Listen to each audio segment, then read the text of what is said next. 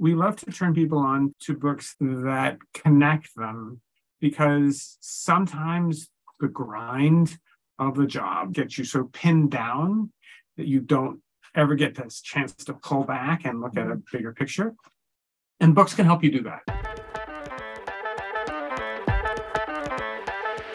Welcome to the first installment of We're Book. This is going to be a recurring themed episode of Maitre D' Diaries. And we're your hosts, Dante Kamara and Erica Ketley.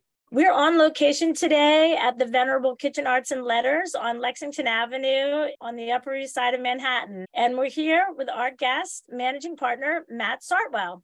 Welcome, Matt, and thank you for taking the time today. Sure, thank you for having me. This is a real pleasure. Just before we hit record, we found out a funny connection between you guys. Yes, it was just really amazing. I was talking to Erica earlier today about Hawaii and the bookstore, and I had mentioned to Erica that I have a very dear friend, Robin Mai, who has a restaurant in Honolulu called Fete, and their second floor dining room, which is actually a private dining room / entertainment space, and they also use it for overflow, is actually touted as the library. So I think this is really amazing, Matt. So please share with our audience the connection and Robin. Well, many years ago in the early aughts, Robin worked here at Kitchen Arts and Letters. Although she's become very successful as a chef, her path to it was not completely linear. She did a number of things along the way, from having gone to culinary school. She worked here for us. She went to graduate school at NYU. She worked at Gourmet Magazine. She taught at several culinary schools here in New York, all before going to Fete. But we were really so lucky to have her as an employee for several years. And now it's amazing to us to have a former staffer who's a James Beard Award winner. Yeah, Matt, I think it's just really phenomenal. And it's just, what a small world. I'm so excited because I'm going to be back in Honolulu in September. I'm going to have to pop in on her. You know, I was trying to go back to what was my first literary cookbook or something of that sort, because I went to culinary school at Johnson and Wales University in Providence, Rhode Island. And I had mentioned to Erica, my last trip back to Hawaii, I brought a copy of Dory Greenspan's cookbook on chocolate, and it had been signed by Dory Greenspan years ago when I was the maitre d' at Cafe Bulu. So I bequeathed the book to Robin so she could install it in the library. So I'm excited. So then it's a little bit of an extension of me, my relationship with Dory Greenspan, because of course they have a very good relationship. And then now here the book is housed there in their library. So it's really thrilling for me. Yeah, Robin and her husband, Chuck Bussler, have spent decades now building that library out. And it is incredibly impressive. Yeah. I remember what it was like when they were living here. And in the intervening years, I know they've added to it significantly. So someday I will be in Honolulu and I will be sure to see it. Excellent. Excellent. That's so cool. I am having some sympathy pangs for her working here and being tempted to spend all her salary on books. I mean, it's not easy. No. There is a good employee discount, but yes, there is also much temptation. There, of course. Well, speaking of temptation, I'll just say I wanted to get here earlier than I did, but it was probably just as well because I have not been in this store, I think, since before the pandemic. And this is a very special place for me personally, emotionally, because I used to come up to Kitchen Arts or come down to Kitchen Arts and Letters from Boston. A bunch of us, Dante included, and some of our friends who were line cooks and sous chefs at the time, we all had our eyes on New York. We were loving what we were doing in Boston, but we definitely wanted to come to New York where everything was really happening. And when I would visit, I would always make a pilgrimage here to Kitchen Arts and Letters. And of course, back then, if you wanted to learn something, you got a book, right? Still works that way. It could still work that way. But definitely then, and I mean, I remember one of the best assets I had coming up in the business was having cooks who were my friends who would tell me, oh, Jean-Georges' book just came out, or this book, or Get White Heat. And so I would come here and I felt very small and just very ignorant, but I would always be embraced by Nach Waxman, who I just realized it's been almost exactly 2 years that he left us way too soon. I can't believe that. I'm grateful for the incidental timing just to really honor him and his work, what he created here, his curation and kind of his by hand sales that he would do to every person that would come in here really has made this place a true gastronomic library and research center. And I think that anybody who cares about books and who cares about knowledge is acutely aware of, the changing tides and the difficulties of the publishing business. But I, for one, am so grateful that you guys are still here. Well, thank you. We've adapted, we've changed over the years, but we've always tried to stay true to the spirit that Nach brought to it, was that we have lots of books here that we maybe sell one copy of every year. And that doesn't make us rich, but it means that the person who finds that book is satisfied. And we want to be able to have the depth that allows us to keep doing that. So sometimes people come in and their questions are, they're obvious and they're mainstream and it's easy to find the right book for them. And sometimes we have to spend time with them asking questions, learning about what they already know, learning about where they want to go. But that's one of the pleasures of being face-to-face with people. I mean, we have a website, we sell lots of books through our website, either by email or by phone or in person. We spend a lot of time answering people's questions about what is the right book for them. Yeah, and I think exactly what you described is very much what I experienced in the early 90s and then throughout the 2000s, where, how in the heck would I have been directed to the murder mysteries of Michael Bond, Monsieur Pamplemousse, if Nach hadn't asked me, what do you like? And I said, murder mysteries. Yeah. No, it's sometimes people come in and they have a really clear idea of what they want. And sometimes they don't know exactly what they want, but they have this itch that they're trying to scratch. And in a conversation, we can often find out how to get closer to scratching that itch for them. Sometimes the book they want hasn't been written yet. There's still lots of room for amazing books to be written. But at the same time, every one of us here comes to the process of being a bookseller by having a long time interest in food, whether we work in restaurants or in food in some other way. We're here to engage and to have a back and forth because there isn't always just one pat answer to a question. Yeah, fantastic. Well, Matt, we're maitre d's, right? Gatekeepers of a restaurant. But from what I'm just listening to your dialogue, to come in and be, it's the service industry, it's hospitality, to have an extension of that and express yourself in a different way in the literary sense, hard copy and print. I think it's really amazing. I was telling Erica earlier, I think when I went to culinary school, when I got my first Larousse gastronomic, how important and special that book was to me, something that I needed as I was going through the whole learning how to cook and the nuances of everything. So I think it's so important to have a key gatekeeper more so than ever with, print and tactical material just really under scrutiny. There's ebooks and downloadable information, but there's nothing more special and better than something that's either out of print or something that you can hold on to and put on your shelf for years to come. Yeah, I think there has been a profound increase in the amount of informational material out there and the formats that it comes in. But books remain important to people. The sheer tangibility of them is simply a different experience. I read on my phone, but I find that if I'm reading out of a book, my attention stays there longer. I'm less easily distracted from it. Sometimes you end up with a book that belonged to someone else, which you can't do with an ebook. Maybe somebody sent you a link to something, but it's not the same as having a copy. Not the same. Yeah, I agree. It came from somebody who helped train you or who encouraged you, or simply somebody who knew that the book would be a great thing for you and they got it for you. So there are legacies involved in books that I think have a lasting value that goes beyond simply the content of the book.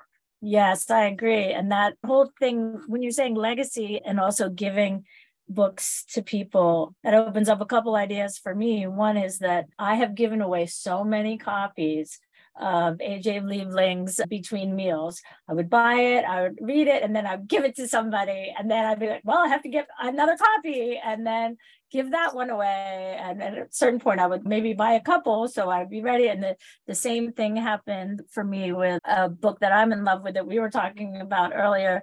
It's more of a compilation. It's Ludwig Bebelman's La Bonne Table. And we'll talk a little bit more about the specific titles, but just saying that it's such a good feeling to hand over to somebody a book that they might not open for years, legitimately. And I do think this is why it's important to sign the books that you give as gifts, because otherwise they might not know who gave it to them. But also, I brought a stack. I want to say I'm a little verklempt right now because I'm having quite a once in a lifetime pinch me moment back here in the shipping room at Kitchen Arts and Letters. I'm surrounded by all these books in this place that means so much to me. And I did bring a stack of my own books, mostly talking about, older, out of print or just not known books today. Although we are going to touch upon some other good recommendations for people written by people who are still very much alive. But one thing that I brought with me were these two books that were passed on to me by the man who owned Le Veau d'Or.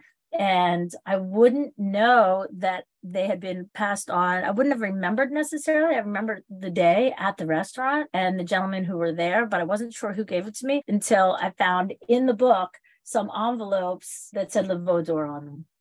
And so just that trace, that legacy of that lunch with these very generous Frenchmen who are saying, you want to know about the restaurant industry before you were born in New York City? Here's dining at the Pavillon. Here's, the invention of the restaurant from Paris, if you love Paris, Yeah, when we find older books that have things like that in them, whether it's a business card or a menu card from a restaurant, we always leave that in there, because it's part of passing that connection along to the next owner, is to give them a sense of who had this before and what is the story. And you may not be able to discern all the details from it, but you do get a sense of a broader connection. And I think a lot of very moving books like Lieblings Between Meals, he's talking about a world that has almost completely vanished. Mm-hmm. Even when he was writing about it, he was writing about it very nostalgically. And some of that is 100 years ago. Yeah, amazing.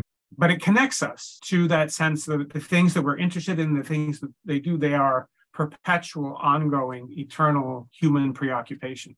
Yeah. Amazing. Yeah. Yeah. And one of the things, too, that we're interested in at Maitre d' Diaries is we are very much kind of bridging the gap between the OG and the next gen, if you will, and want to really honor and spotlight not only what's going on right now, but our foundations. I think that Dante and I are fortunate enough to have been around long enough that we got to see a lot, but we also got to hear about a lot that we just missed. And we cared about that and we learned about it, And so I think that at a time where the world of food and restaurants and hospitality is expanding so much in a wonderful way, and getting, there's so much more available to everyone. All the diversity of cuisines and coming from different countries and different regions in different countries is so great.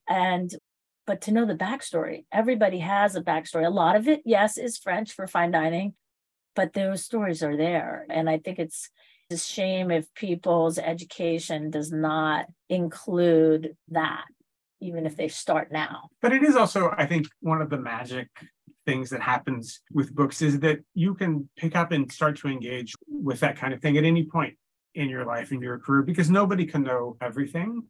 Nobody can be aware of all that came before. So at a certain point, you say, gosh, I'm curious. What was it like in Paris in the 1950s? What was it like in Paris in the 1930s? And if you read George Orwell, you know that it was pretty freaking miserable. Since he wrote in Down and Out in Paris and London about how hard life was as a cook in Paris. But there is so much that's come before, and we can't know it all, but we can stay curious.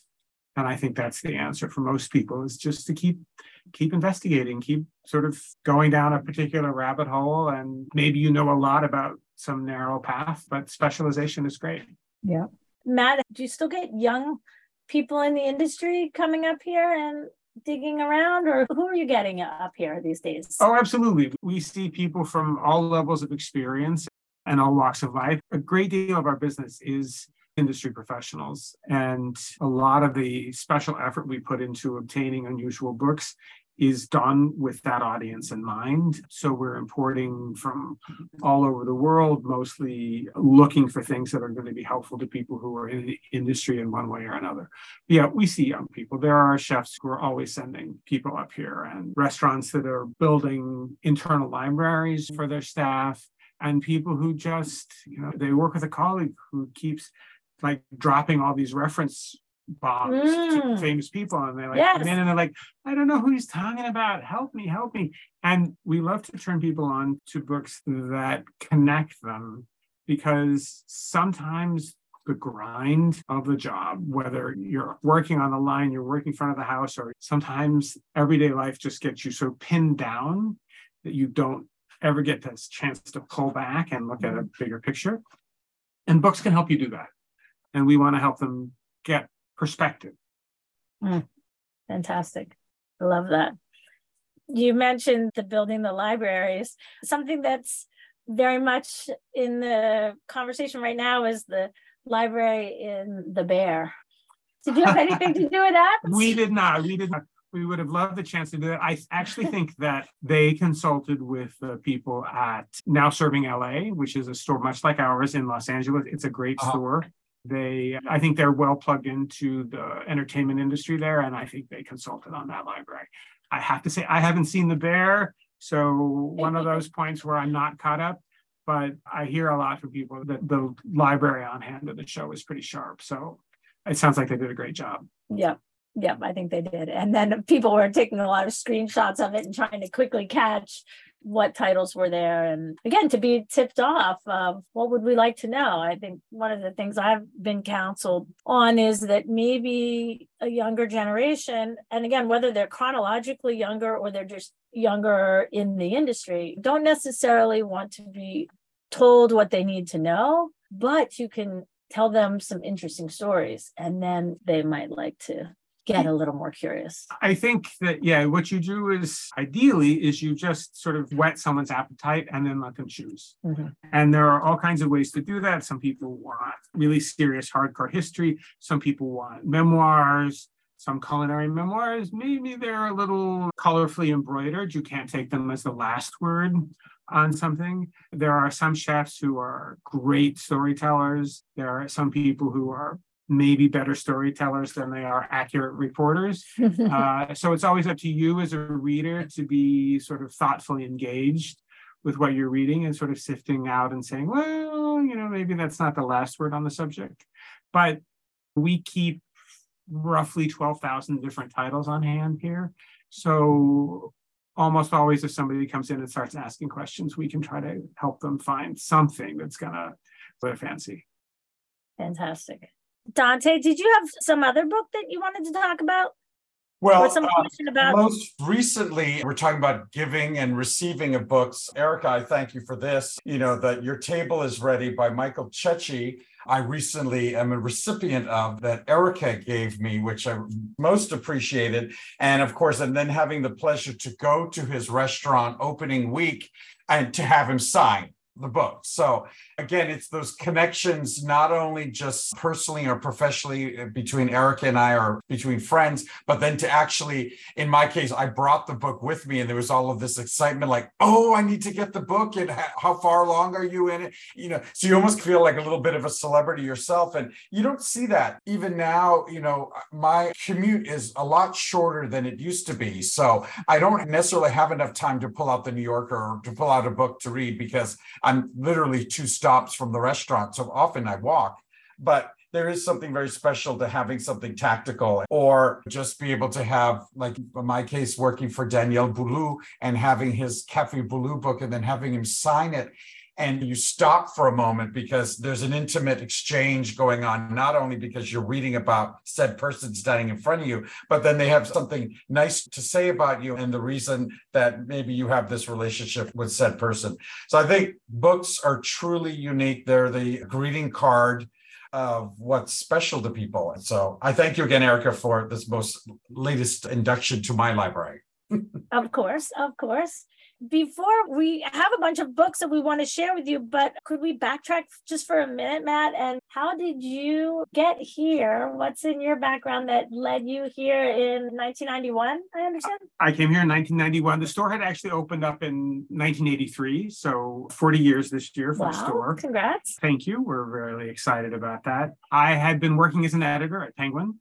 I got tired of sitting in marketing meetings and arguing about budgets, which seemed to be about all I did at that point. So I left. I was going to be a freelance editor, but a friend of mine worked for Nach Waxman's wife and knew that there was an opening for a part-time clerk here at Kitchen Arts and Letters. So I thought, well, that'll get me out of the house and make sure I'm not spending the whole day scribbling on manuscripts.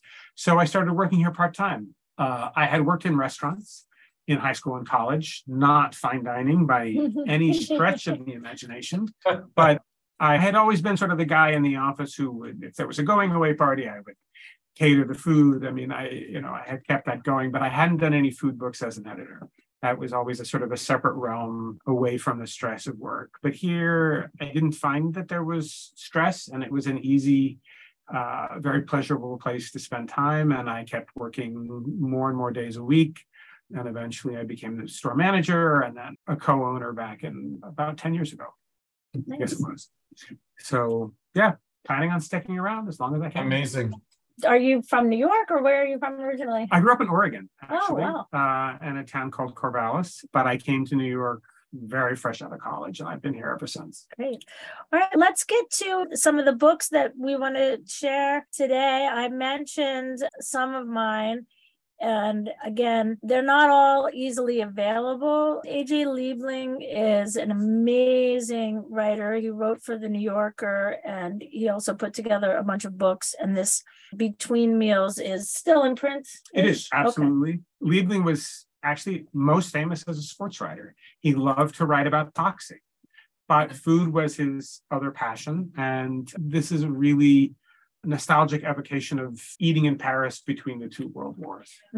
So that's an amazing book, and he has all sorts of stuff, but that one I particularly love because I think he was around during the time of Hemingway, or just a little after, or some overlap, but he was not in their world. No, it was not a really august world. He was a young guy. He was learning to eat. He was learning to fall in love. And he wasn't traveling in refined circles, and he was eating in neighborhood restaurants. And sometimes he's writing later and recalling that, but it's just about learning to appreciate good food from a young guy who hadn't really come out of a family that did that. So. Yeah.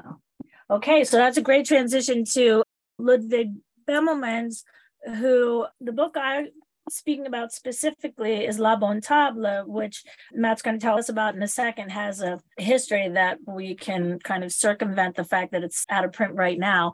But he is also the man who is so famous for the Madeline books, for Bemelman's Bar, a couple blocks away from here at the Carlisle Hotel.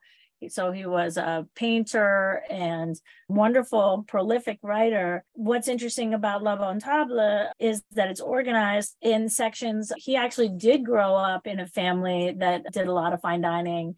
And so the first section is experiences that he had at the table as a youngster. Then the middle section, if I've got this correct, is when he actually worked in hotels and restaurants. And then the later section is back to being a diner. He was very much a front of the house person. He loved people. He loved telling stories about them. He loved observing them. In front of the house, people get to see the best and the worst of human beings. I probably don't have to tell that to you guys. But really great gift for short story bites. I know Tony Bourdain thought the world of La Bonne Table. La Bonne Table is an interesting book because at the time that Bemelmans died in the early 60s, none of his food writing was in print in book form. And a couple of friends of his collected what they thought were his best pieces and published them in La Bonne Table. Some of the books that they pulled from are actually now in print, even though La Bonne Table is not available from the publisher. Most notably, a book called Hotel Splendide, in which he talks about working in a grand hotel in New York and he talks about starting as a busboy and being promoted to commis and then being promoted to a waiter and all the people who are in the hotel and in the dining room. And it's an amazing story, and it's slightly fantastic around the edge, but there are like showgirls and foreign diplomats. I mean, and it's a very New York, but it's also very sophisticated, very fun. I kind of think that maybe there could be a Wes Anderson movie made. I see that. Out of Hotel Splendide. I think it would fit really well. And I actually think I read once that Anderson read Hotel Splendide before he made Grand Budapest Hotel. That makes sense. But I think there's a lot of overlap there. Anyway, beautiful storyteller, keen observer of human nature, but also the nitty gritty of what happens in a dining room is all there too. Yeah. I love that stuff so much. And then the other book that I just want to highlight, unfortunately, is also out of print right now, but you can find it here and there. It's called The Auberge of the Flowering Hearth. It's by Roy Andres de Groot. This too was hand recommended to me by Nach Waxman many, many years ago. It's set in the high alpine valley of La Grande Chartreuse. I've passed it on to a couple people and they love it. It's the story of an inn run by two sisters who are sort of keeping the old ways alive. This is a book that appeared, I think, first in the early 1970s, and de Groot was writing about experiences he had in the 60s and before. So again, a vanished world. De Groot is a very sensual writer. He was, by the time he was writing this book, he was blind. Oh, wow. So he worked very hard to conjure a world that he was bringing out of his memory. When he tasted things, when he wrote about what he ate, he was bringing all his other senses to bear on that. So beautiful writing. And again, places like this don't really exist anymore, even in remote valleys in France, although people, I think, would love to stumble across a place like that. But it really is magical. Well, when you read it, you feel like you have stumbled across it. And like you said, I think that this is something that books do for us, is give us access to these other worlds. Okay, let's hear some of yours, Matt. Okay, well, one book that I think people may not know particularly well, but I know it was a book that Nach loved, and it's actually two books now published together as one, the kitchen book and the cookbook by a man named Nicholas Freeling. Now, Nicholas Freeling, if you do a web search on him, was actually really well known as a mystery novelist, and he had wrote a number of very popular mystery series. They were bigger in Britain than they were here, but he had spent time as a young man working as a cook in some hotels in France and in England. And these are stories about being there. And in many ways, this is as if you took Tony Bourdain and put him 30 years earlier. He has that same sort of really crisp, powerful writing and a sense of like outrage at human stupidity at the same time that he really thinks that people should be treated well. I think that was very true of Tony, is that he hated idiots because he thought good people should be treated well. Mm-hmm. And I think that comes up a lot in the Freeling as well. It's very sort of in the trenches, you're there. He doesn't spare anybody's feelings, but it's sort of rowdy and bawdy and fun at the same time. This is a book that's currently in print. It should be pretty easy to find almost anywhere in the country. But you're only going to get it here. Well, we'd love it if you came to us for it, but we'd love it if you discovered it. That's the more important thing. So that's one of my favorites. To shift gears a little bit, to talk about some contemporary people who haven't read Gabrielle Hamilton's Blood, Bones, and Butter. This is really beautiful piece of writing, really well put together account of how she eventually came to open Prune, which was in its time one of the most popular restaurants in New York. Yes. Really circular path. She was a caterer. She wasn't a caterer. She worked in restaurants. She wasn't working in restaurants. She didn't just get up one day and say, I'm going to go to culinary school and then open a restaurant. And this is about all the adventures in her life. I think sometimes people feel like they have to be on a path that they can see deep far into the future and know where they're going. And she didn't do that at all. And she still did something really remarkable. And I think it should be encouraging to people who are like thinking, maybe they're going to change gears in life. And holy cow, yeah, it can work out really well if you do that. 32 Yolks by Eric Ripert This is a really thoughtful, touching memoir by one of the great chefs working in this country. It makes a lot of references to working situations, particularly in France when he was a young man, that were abysmal, really parts of the system that I think most people would be happy to say don't belong anywhere in the world right now. And it's how he got through that and how he found himself in a place where he could thrive and become something serious. So anybody who's having a rocky career spot, this is about recentering yourself and discovering that you can move on and do that and become really amazing at what you do. Nice. Ed Lee, who has restaurants down in Louisville, Kentucky, but he's a Brooklyn boy by birth, has a book called Buttermilk Graffiti, which is about the things he did before he was really a serious cook, or he was sort of farting around. He talks about working in an all-night diner in New York that was for 6 hours of the night. The prostitutes were his biggest customers, but he's also out there on the road, crossing the country, learning about American food. This is an uncommonly curious book for a lot of chefs. A lot of chef books are like, and then I did this, and then I did that, and then I did this. And it's like how I made my career. This is about how he educated himself and how he found out about a world beyond what he knew. And I think it's a book about being curious. And I think it really repays somebody who's restless in what they're doing and wondering whether the job that they're doing or the place that they're working, if the definition of life that they've been given is all that there is to it, which I think can happen in the industry. Yeah, for sure. If you like a big sort of take no prisoners industry memoir, I can recommend Start the Fire by Jeremiah Tower, one of the most important figures in American cooking in the last 40 years. He's not a shy guy. He likes to stir things up and stir the pot, but he was in important places at important times and making important things happen.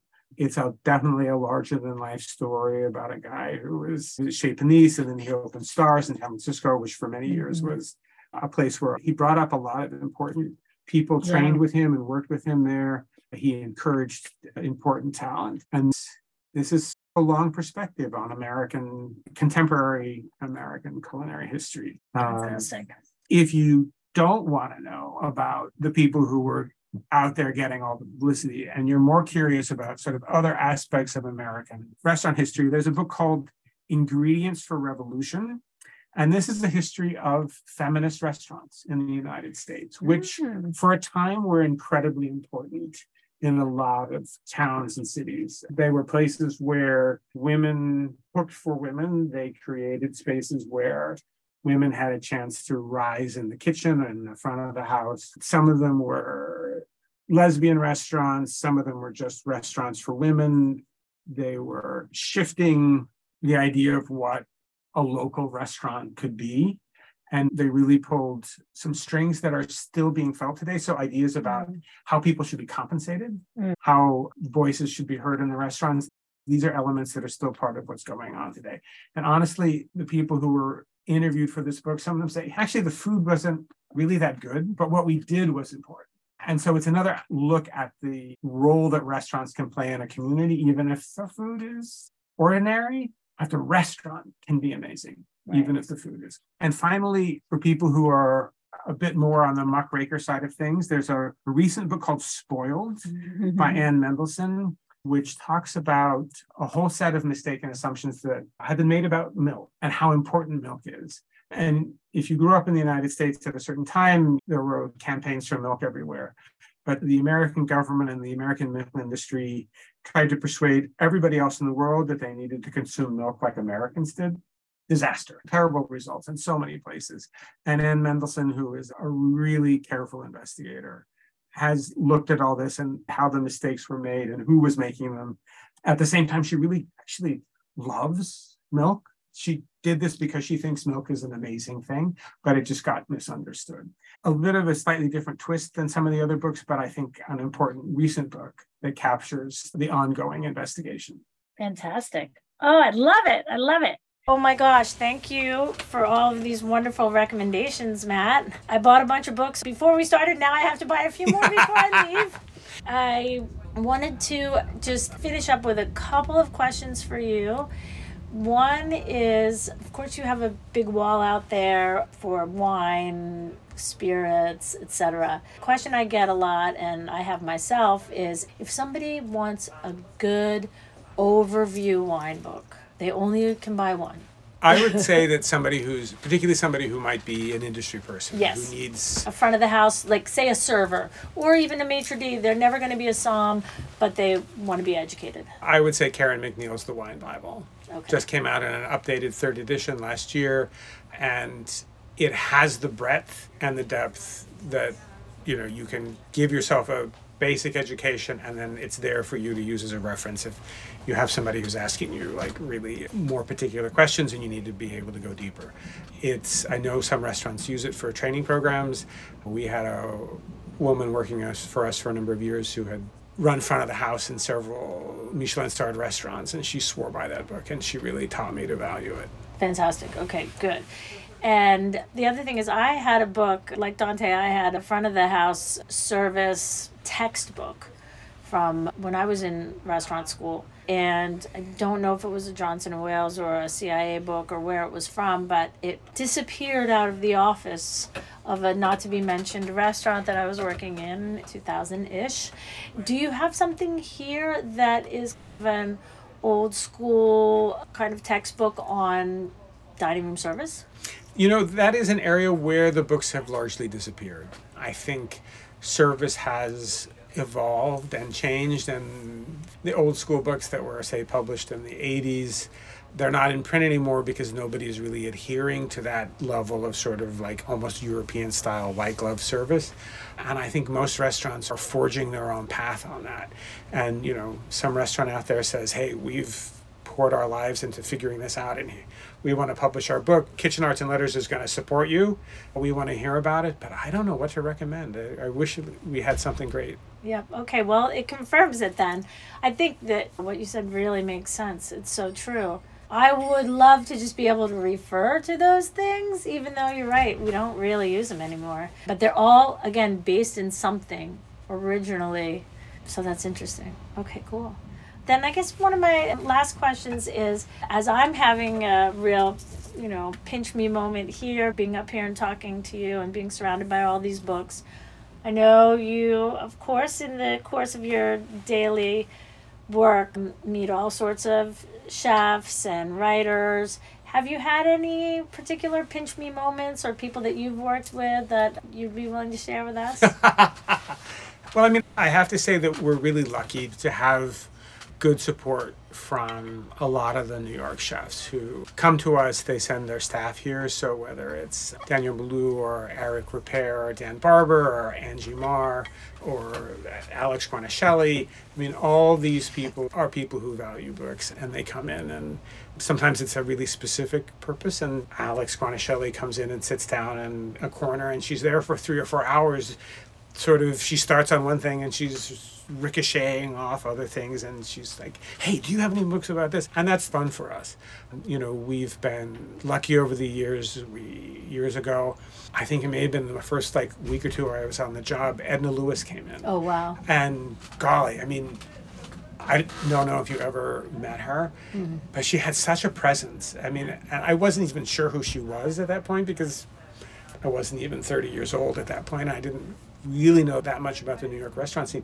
I was like, whoever this woman is, the way she moves, the way she conducts herself, she had such presence. She's very quiet, didn't want any help. She was happy to look on her own.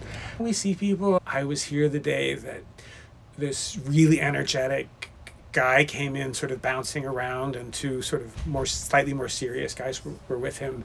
And the bouncy guy said, we heard about your store, we wanted to come look. And it was Jose Andres who had brought Ferran Adrià and Juan Arzac into the store. Wow. So the three of them here in the store for a couple of hours. And Jose was the vibrant, sort of exuberant, all over the place guy that you see him being everywhere. And Arzac was sort of sweet and grandfatherly. And Ferran was much more serious and looking around. So we're lucky to see people like that here. I can't guarantee that people are always going to find somebody like that when they come in, but we want to be a nexus for people in the business in one way or the other. And it's a big part of why we're still open after all these years. Fantastic. Well, on that note, again, happy 40th anniversary. Thank you, thank you. And thank you so much for today. We don't video this, but I've had so many goosebumpy moments today. And thanks for welcoming me to this very special store. My pleasure, and thank you very much for having me. Okay, bye everybody.